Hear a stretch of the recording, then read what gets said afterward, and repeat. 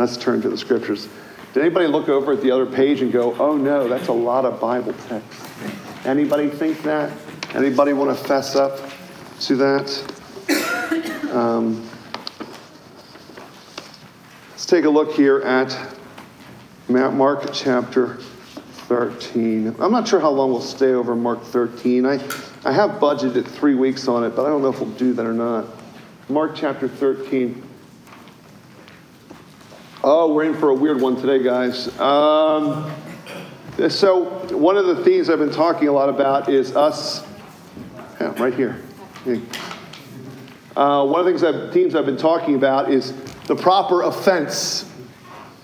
I am determined that more and more as time goes on. All right, when I first got here to San Francisco, on our website, I was extraordinarily careful to not say things that would offend people. And I did that, I think, for a good reason, to come in wise, to just be wise about who we are. I don't know San Francisco. I don't know what this milieu is. I don't know what this situation is or its context. And as we've been here now, as I kind of feel like I'm learning how to preach or teach here, it has become more and more clear to me that that was a mistake. Well, I mean, it was the right thing to do at the time. But I think that there's a need in this generation to move towards what offends people. Not in an offensive way necessarily, but to move towards some of the Christian idiom, some of the Christian imagery, some of the things about Jesus that we might want to dance around a little bit with our culture and our generation. And I think that dance of accommodation sometimes can be a very good thing. Like, I want to connect with people that are very different than me. But sometimes, maybe a lot of times, we will make choices about what we teach about and preach about and how we teach and preach about it that don't have anything to do with whether we reach people, but how we protect ourselves, right? One of the great crimes of being a preacher is you want people to like you. Did you catch that? I want people to like me. So far, I've been extremely, extremely bad at that. Anybody, any takers on that? Just not that, thank you, Shall. Yeah, it never worked. I've never been able to get you to like me, even though I want to.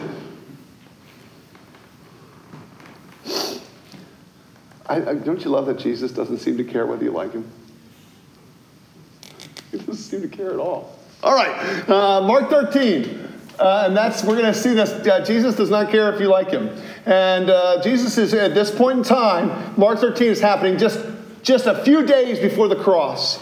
So as we look at this discourse, and there's a whole sermon, and the whole sermon is predicated on observation by his disciples about how beautiful the temple is. And then Jesus goes over to the Mount of Olives. So the Mount of Olives faces Jerusalem. You can see Jerusalem. And by the way, parts of the temple had golden plates. I mean, it would glisten in the sun. The descriptions from Josephus, one of the ancient historians we have of the ancient world, describes something stupendous. It glistened in the distance, shining with beauty. Christ says it's going to be destroyed. Now, there's a problem with that. Because this is AD 30. And AD 70, that is exactly what's going to happen. The temple is going to be demolished. There's going to be a siege. It's going to be a disaster. It's going to be a terrible time. The Roman Empire is finally going to get fed up with Jewish revolt, and it's going to come crashing down around their ears. We're going to read here, this is AD 33 actually, when the sermon's happening, right? Well, I guess AD 33 is right here. And so it's happening right here. So what does this do that Christ describes the destruction that happens 37 years later? What do you think most people do with this text? Must have been written 37 years. Right. This text must have been written in AD 70 plus. There's no way. Come on. Are you gullible? Would you guys buy this? I do. All right, so the idea is that there's a predictive work of Christ, and this is very different than the way we've been listening to Jesus so far. His tone changes, and he begins to assume the mantle of a prophetic voice predicting the future and his advent as the divine warrior. And Christ, in a sense, changes. And this is why a lot of people try to say, who are fond of dismantling the Scriptures and rejecting their truth, rejecting their authority, they want to say that all this, that was made up afterwards, and they don't see the greatness of Christ, and they don't like it, the divine warrior image, and they don't like it, and it just starts grating. Christianity starts, and this faith that we have starts demonstrating itself to be an unembarrassed supernaturalism, right? Predicts the future, knows what's going to happen.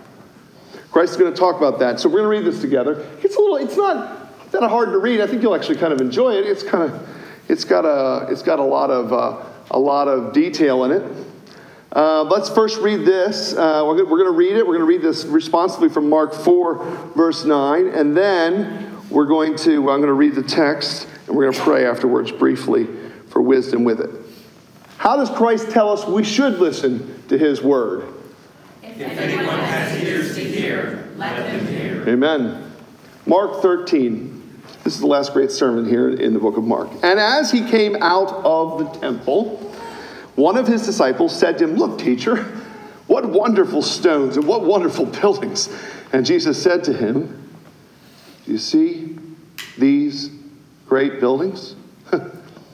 There will not be left here one stone upon another that will not be thrown down."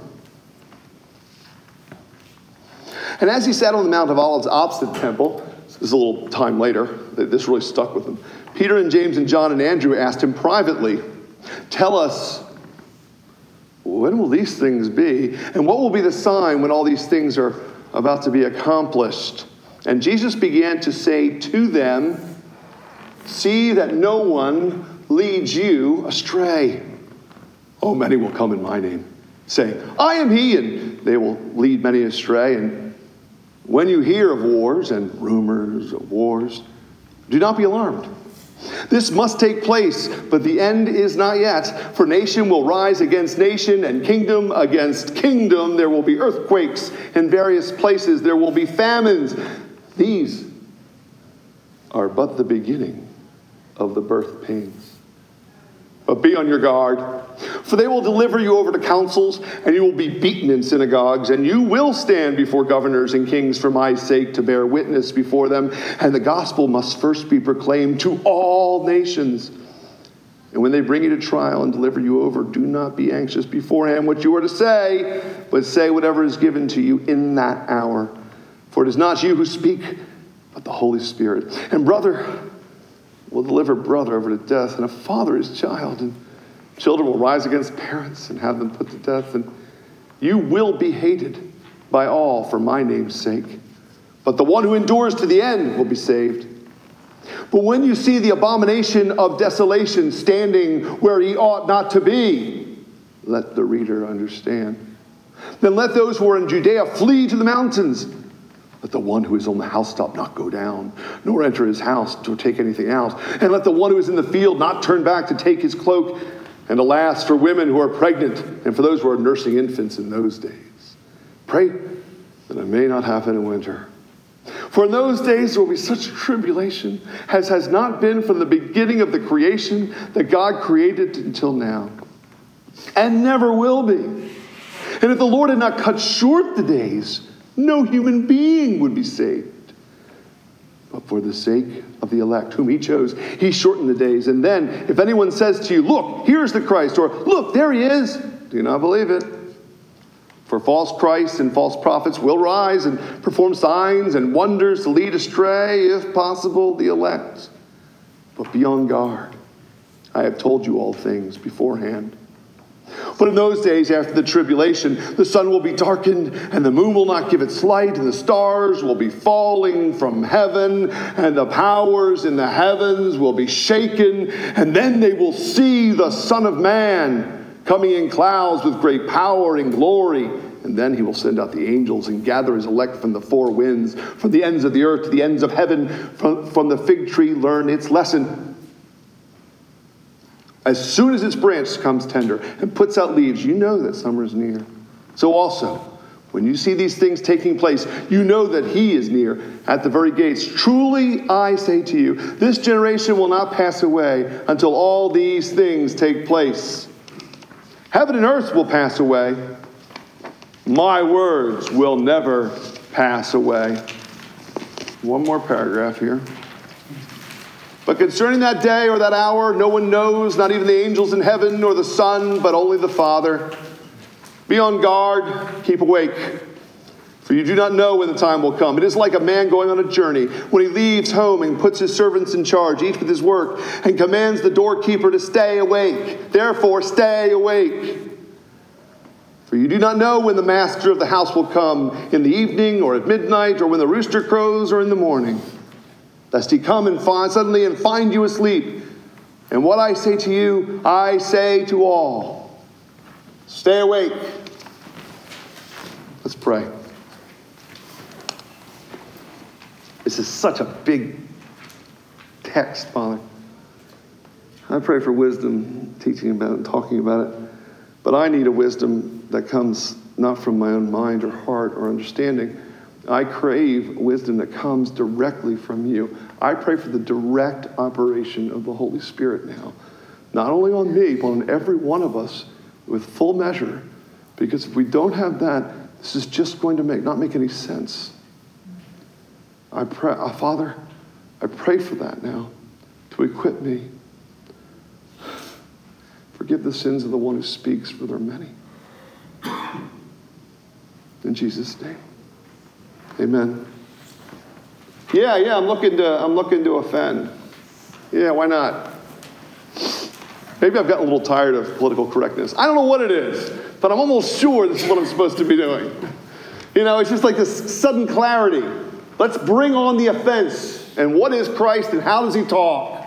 He is the divine warrior. In this moment, in this passage, he comes with all this prophetic. And did you catch it? Did you notice it? Look, so the Old Testament, a lot of our Bible and our spiritual texts are about prophets declaring, thus saith the Lord. You ever heard that expression, thus saith the Lord? It's like a hammer coming down. Thus saith the Lord. God has spoken. I'm speaking for him. I could say that today, right? But you know what I can't say? And I won't say? And nobody else in the Bible ever says? Look at verse 31. It's the last line of the text on the first page. Heaven and earth shall pass away. My words shall never pass away. Okay, this is something I want you to see because I think it's almost invisible to us at times, and that is the stunning, absurd grandeur of Jesus Christ. I mean, do you catch it? I mean, I think it's like, look, honestly, if he's not God, he belongs in a loony bin. Do you get that? He should be locked up. People don't talk that. Prophets never said that. They said, I speak for somebody else. What does God say? What does Jesus say? I speak for myself. It's like every prophet who ever came and ever had anything to say about God, Jesus says, you know what? I am outclassing all of them. And I'm going to speak as one who speaks like a God. And what I speak will last greater than Everest and longer than the sun. Okay, look, honestly, guys, this is a megalomaniac kind of language, isn't it? Unless it's true. This would be self-deception unless it's real. And we see Christ is aware in all of time, whether it's the destruction of Jerusalem in AD 70 or the end of time, he is coming. And it's almost like we become so accustomed to these words and the way he talks that we don't see his grandeur. It's not perceptible to us. He is saying his words are greater than the temple. Now, this is, by the way, what he says casually about the temple being destroyed is going to be the number one evidence against him to kill him. Just what he says here.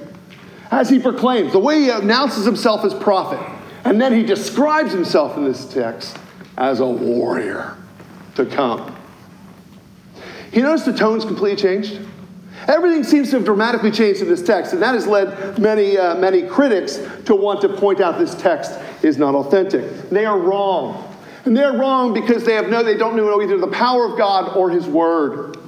But we have some challenges today about how to understand this text and what to do with it. And the first challenge is to understand why this exists as a prophetic utterance. And so the first thing is, what does this mean as a piece of prophecy about the end times? Now, so the prophetic, I'm going to try to give you a model for understanding it. It's a little bit challenging, but I think you'll get it. So the prophet always stands in his time, in his milieu, in his context, in space and time, his context. And he speaks directly to it. He announces God's word directly to the people that are around him. But one of the things the prophet does, because God is an eternal God, I want you to picture the Holy Spirit coming down here. God is an eternal God. When he is revealing his plans, what happens is, it not only speaks to this time, it speaks to a future time, and then sometimes it'll speak to where we are right now. That's why we're talking about it. I'm preaching on it. And then finally, it'll talk about the end. And it will do all of these things, his present circumstance, the immediate future, our circumstance, and the end at the same time. That's a little weird, isn't it? It's this weird, you look at a night sky, you can't tell which star is closer and which one's further. You can't. It's fun if you look at a constellation. I was really fascinated by constellations, and one of my favorites is Orion. It's easy to find Orion, right? And it's such a beautiful collection of stars. It looks like a warrior, and it's easy to find. But I remember, even as a kid, being disturbed by the fact that all those stars were actually different distances away. And even though they appear to me as having one image, if I were on Earth, if I were in another solar system, if I had any different perspective, I would never see Orion, right? I would never see it at all because it would change, it would move. And so what's happening? The prophet speaks, and Christ starts unloading all of this prophetic that things are going to get bad.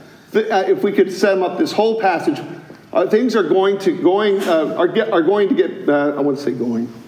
Are going to get bad. Do you think that's a fair summation of the text? Things are going to get bad, and if we want to say what the prophecy was, things are going to get bad and then get worse. Things are going to get bad and then get worse. And he gives it from this prophetic perspective where time seems to, whether it's immediate in AD 33 or if it's AD 70 or if it's 2017 or some point in the future, that it's all true about all those times. And it winds up having abiding truth for us today. But it can make it a little challenging to read, can't it? One of the challenges of this text is the way he says all these things will happen before this generation's over, right? And what Christ, his perspective is eternal. And so as an eternal perspective, time shrinks. You see, time shrinks. And even 1,000 years looks like what? The eternity. Just a little blip. And so the way that the prophetic descriptions foreshortens thousands of years of history is because it's supposed to give you an eternal perspective. Get it? Why is that going to be important? Because things are going to get bad and then get worse. And you and I need to know how to handle it. It's a very tender thing Jesus is doing here, isn't it? It's a tender, considerate thing. He even says in the text, this is why I'm telling you, so you can start tracking and seeing and understanding your context. This is why I'm telling you, so you'll be ready. This is why I'm telling you, so you can be wise. If we look at the text, we'll see a little bit more detail of what I'm talking about. What happens here? We'll divide it up into little paragraphs to make it very easy to follow. So the first two paragraphs are introductory. Christ makes a rather provocative statement about what's going to happen in the temple. People overhear it. It becomes something he's accused of later in trial. Then he sits on the Mount of Olives looking at the shining temple. And Peter, James, and John and Andrew come and ask him. Then you have the long discourse. See that no one leads you astray is how he starts. By the way, I didn't count them all up, but there's so many imperatives here. See that no one leads you astray, and then we'll see a bunch of them as they come. Be on your guard is one of the big ones. Stay awake. I don't know if you noticed that at the end. There's a lot of stay awake language, which is waiting language, and awareness. And he begins in a fairly ordinary sense. I would say this first paragraph, verses 5 through 8, you would say is introductory. Everything is going, he's kind of setting up his claim about what's going to happen. Then he gets more specific. And by the way, this paragraph beginning in verse 9 through verse 13 is the apostles' experience. It's actually their experience. If we read the book of Acts, you'll start to see people knew this. This was actually happening to them. But if you go a little further, then into the next paragraph, verses 14, Christ starts moving further through history. There's an immediate kind of application, but in a fairly common sense way, he starts moving forward. And in fact, he begins to describe the destruction of the temple. The abomination of desolation is a reference back to Daniel.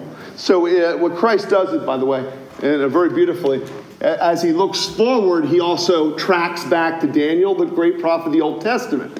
And what's he saying? This eternal perspective is consistent. This eternal perspective that Daniel foresaw when Daniel was predicting Antiochus Epiphanes. Antiochus Epiphanes is a scoundrel who sacrifices a pig in the temple in about 300 and 300 BC. 200s and 300s BC. That's where he gets the Maccabees and all that stuff. So Daniel uses this language of the abomination that causes desolation. And you notice there's a little parenthetical statement, let the reader understand. Very unusual Mark to do that. He only does it a couple other times. Okay, so then he describes all of this. And then look at verse 20, though, for verse 19. We know it was really bad, but their days will be such tribulation as not been seen from the beginning of creation that God created until now and never will be. So what do? This is something classic with prophecy. The words get too big. The descriptions get hyperbolic, you might say, right? Hyperbolic. What means by hyperbolic? Just to overstate your case. Jesus is exaggerating. I don't think so. I don't think that's what's going on. As the language gets big, it's beginning to start talking about the end as it's talking about AD 70. So the destruction of the temple is an event in AD 70, but that, as well as some suffering you and I are experiencing, or the suffering we're having this generation, or the Holocaust of the Second World War, each one, in a sense, becomes a resurgence, a re-picturing, a reimagining of what Christ is predicting here. It's happening over and over and over again, until what happens finally? It gets so bad, he begins to describe a time when even Christians would, if possible, the elect. Look at verse 22. The chosen, if it was possible they could be led astray, they would. But then they look at the command, be on guard. I have told you all this beforehand. Now, what's the next paragraph? The disintegration of the physical world. And then the gathering together of all those who are believers. When did that happen? Well, you see, this is interesting. When was the sun darkened and the moon darkened? Does anybody remember when that happens in the Bible? Anybody? When Christ is dying on the cross. He dies. So it happens immediately. It happens a week, within the week. The sun is darkened, the moon's darkened, and the stars are darkened. But then that language gets bigger, doesn't it? Then the language starts describing the collecting of all of God's people from all over the world. So at the same time, I know my drawing here, it just gets really frustrating, but it's the way this is the way I think. Isn't it awful? This is actually the way my mind operates. You should see me write up a job description. So he's referring to the cross, AD 70, and then he's referring to the end. The end of all things, the apocalypse. And so Christ gets really apocalyptic as he's talking not only about what he does at the cross as the Son, but what he's going to do later. And then, echoes start banging around. Who here, and all of us, have experienced like a sense of the destruction of nature? Right now we're experiencing it, right? Nature's being destroyed around us. How many of us are suffering? How many, what about our political climate? What's going on right now with ISIS? What's happening? Oh, Christ, almost incidentally, as it were, as he talks about himself, AD 70, and the end, he's also talking about Ebby's life and my life and us as a church here in San Francisco. This is Prophecy 101. Are you guys confused? You're getting it. It's a little confusing. We are very linear people in the West, especially in America. We are very linear. We see A is equal to A, B is equal to B. We tend to think very, very orderly.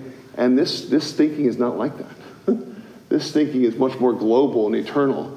This thinking is saying that the parts and pieces of your life are echoes of eternal plans. That your suffering, Sarah, is an echo of an eternal plan.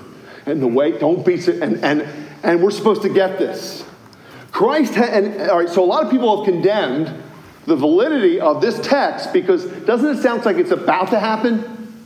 Like it's just about to happen? That's the way the New Testament talks. It's like it's just about to happen. And that was 2,000 years ago. That was 2,000 years ago. But if we look with an eternal perspective now, we realize that for God, these things are immediate all the time for him. And he's sharing his perspective with us. So, his rescue at the cross, when he dies for sinners, that's what we believe happens at the cross. Christ dies, substitutionary atonement. He dies for my sin and rises from death. Do you know what happens there? He gathers his chosen forever, right there. If you know him, I have to say today, you were to put your trust in Christ. You know what just happened in this moment in this room? A fulfillment of prophecy. And you'd be gathered in. You see? The gathering's happening right now. We are enacting all of this prophecy here in San Francisco now. It gives me chills. It gives me chills. That's why Christ's saving work, this eternal perspective, it's always bringing God's power and presence and love and forgiveness now. Because you know what? Eternity's not worth a whole lot if it doesn't do something for me right now. It's a nice by and by idea. Christ doesn't want eternity to be a by and by. He doesn't want forgiveness. He doesn't want faith. He doesn't want his plans, his kingship. His work as the divine warrior, the Son of Man coming in the clouds.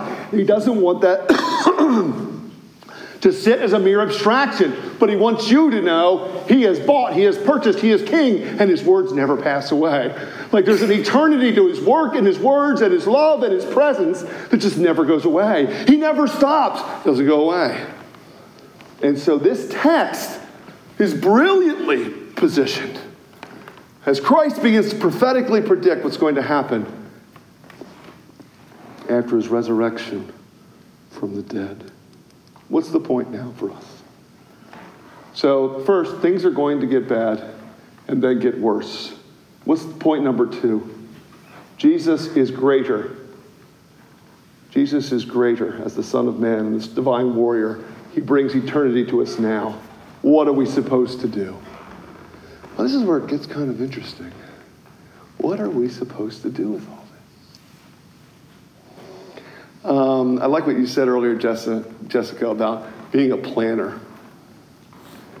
Being a planner and how ambiguity drives you crazy. Right? How many of you are planners and ambiguity drives you crazy? Here you go, Katie. I'm see some of those people who are such death to all of us who are not like that. What's out the gate? God is telling us to hold our plans with what? Open hands. You get this? That's really a lot of this text is saying. A lot of us have plans about where we're going to retire, what we're going to do, and how we're going to live, and what the world's going to be like. And if anything we learned anything we learned in the last election cycle, none of us are able to predict the future, right? None of us have any idea from one moment to the next what's really going to happen. How many of you are so surprised at the way life has turned out for you? I know I am. What the heck? I did not write the story I am living right now. Trust me. I would have written it better. I would be the hero. I'd be better looking.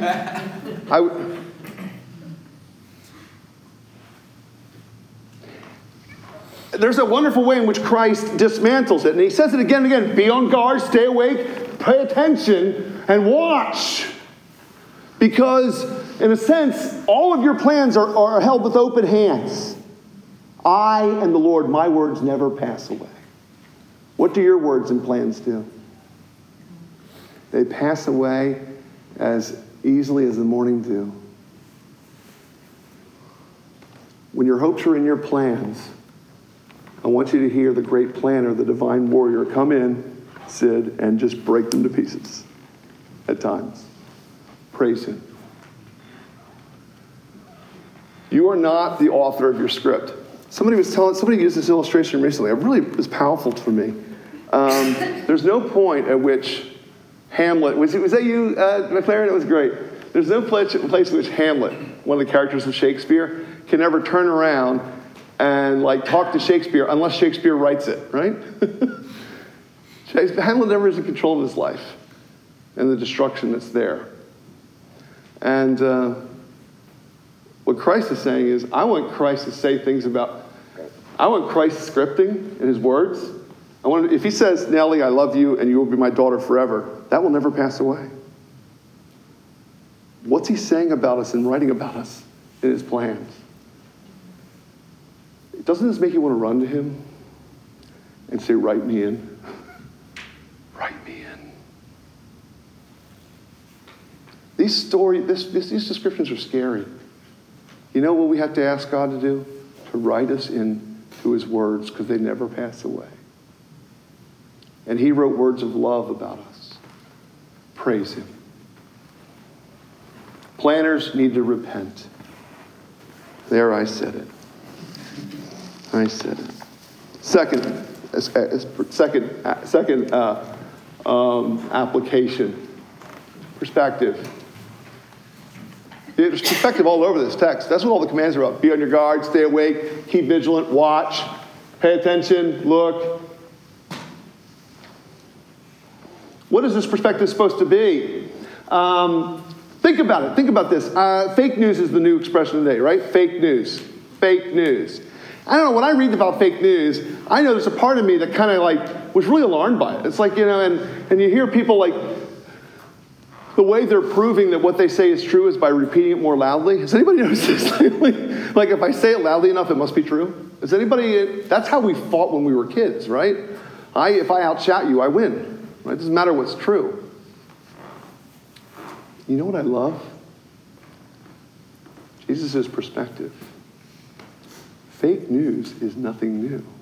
There's fake news, there's fake Jesus, there's fake everything. And you and I can often get really dismayed, can't we?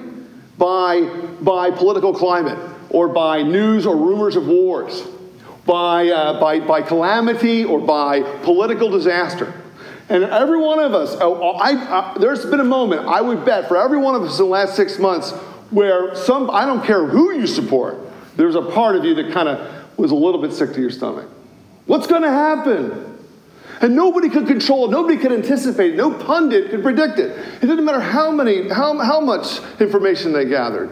And you know what I love is this perspective, this eternal perspective. And what is it? Christ is not surprised by fake news or fake Jesuses. And guess what? Neither should you. Why are you so surprised the world's going to hell in a handbasket? Don't be surprised. Be encouraged. You know why? If Christ could predict that, then he's got you locked down in his love. There's a wonderful picture here. The Christians, again and again, the commands are repeated again and again. Stay awake, be aware, don't be surprised, be on guard. I told you all these things beforehand in verse 22. These are all imperatives to the group. They're in the plural. And Christ is telling them again and again, don't stop. I don't know, is there a party that just panics? Does anybody else have a panic button in their heart and it just makes you sick to your stomach?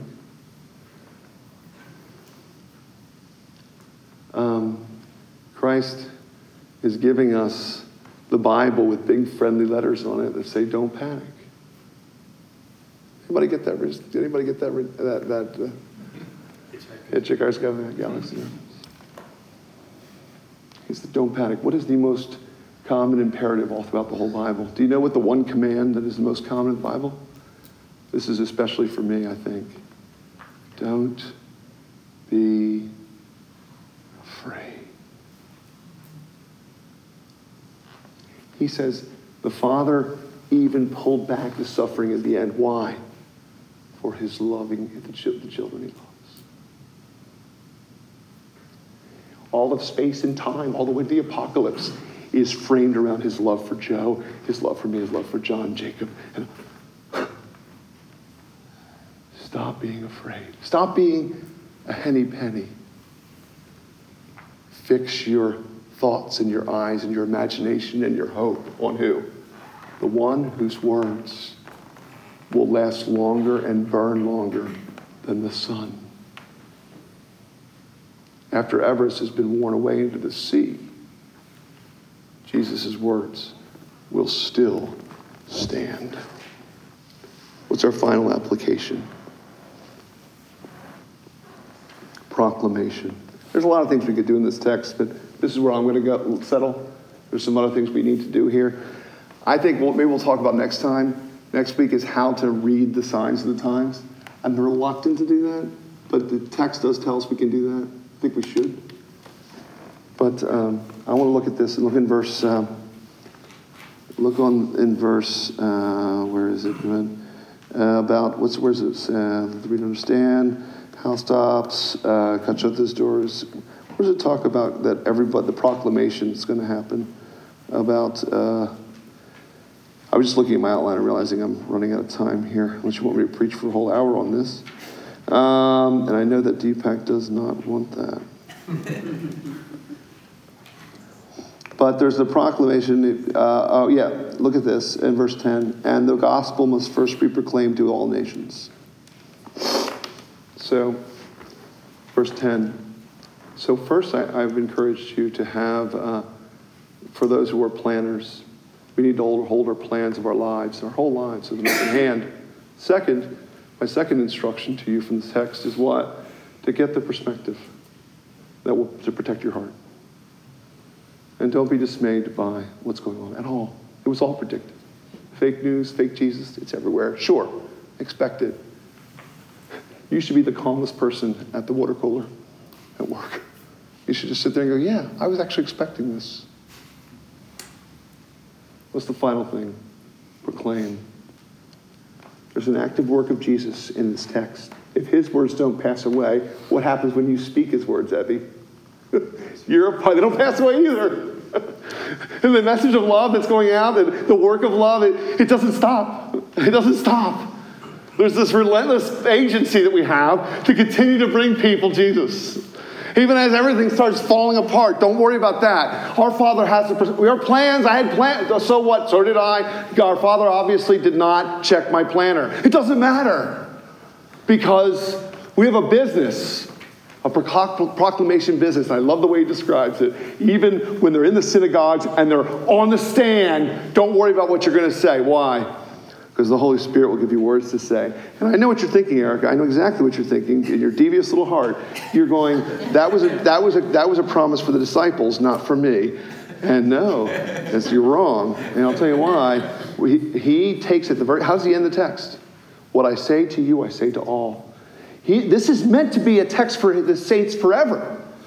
And what is it? There is a provision in the presence of persecution. There is a provision in the presence of a decimation of our plans. There is a provision of the Holy Spirit to give Kyle and me and us together words to say when we are afraid we wouldn't know what to say. Praise him. Trust him. His words don't pass away. And as his words have been entrusted, words of life, words of salvation, words about the cross, words of his love, words of his power, words of his coming as the divine warrior, those words, as we become a people of those words, we're bringing eternity all the time into this world of death and destruction and violence and instability. Praise him. Our work as a church, my work as your pastor, is this ongoing proclamation by the power of God and the power of the Holy Spirit without fear. We have the perspective. We are unruffled if we trust Christ, right? We are unruffled. We are surrendering our plans to his great work. Let us become a people then of proclamation. Amen? Let's pray. Thank you, Jesus.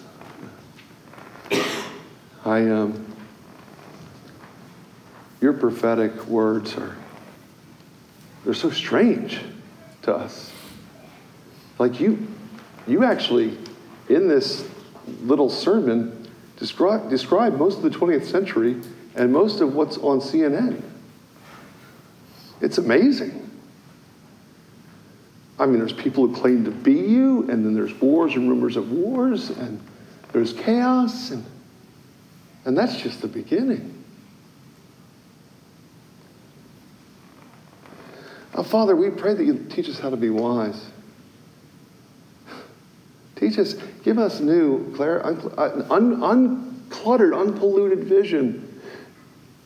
Forgive us for how, when we've been immersed by the political craziness of our days, we've been afraid, or we acted like this was what you predicted. And we don't act like that's what's really happening. So I pray for new confidence and peace. Some of us have really been robbed of peace in this last half a year. I praise you. I praise you. All the words politicians say, but your words never pass away. Give us this perspective. Teach us to be unruffled with our kids and at the water cooler and at the coffee shop or wherever we come, wherever we go, online. We are at peace because the divine warrior has spoken. And then finally, make us people who talk by the power of the Holy Spirit about this wonderful Jesus we have. Even if they hate us, that doesn't matter. We have words of life. Thank you for your word, Father. I hope that whatever is of you will work deeply into our hearts to bring obedience and life and faith. Whatever's not will be forgotten. In Jesus' name, amen. All right, so the divine warrior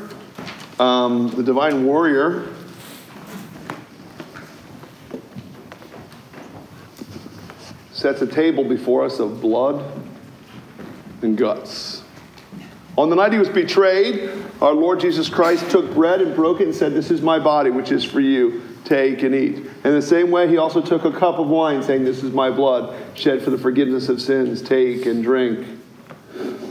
We have grape juice in the back here for those who prefer it, and wine on either side, and these are gluten-free crackers.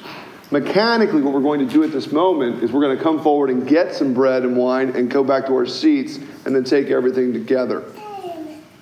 But what I want to do in particular here, I want to invite you, and I want you to hear the invitation.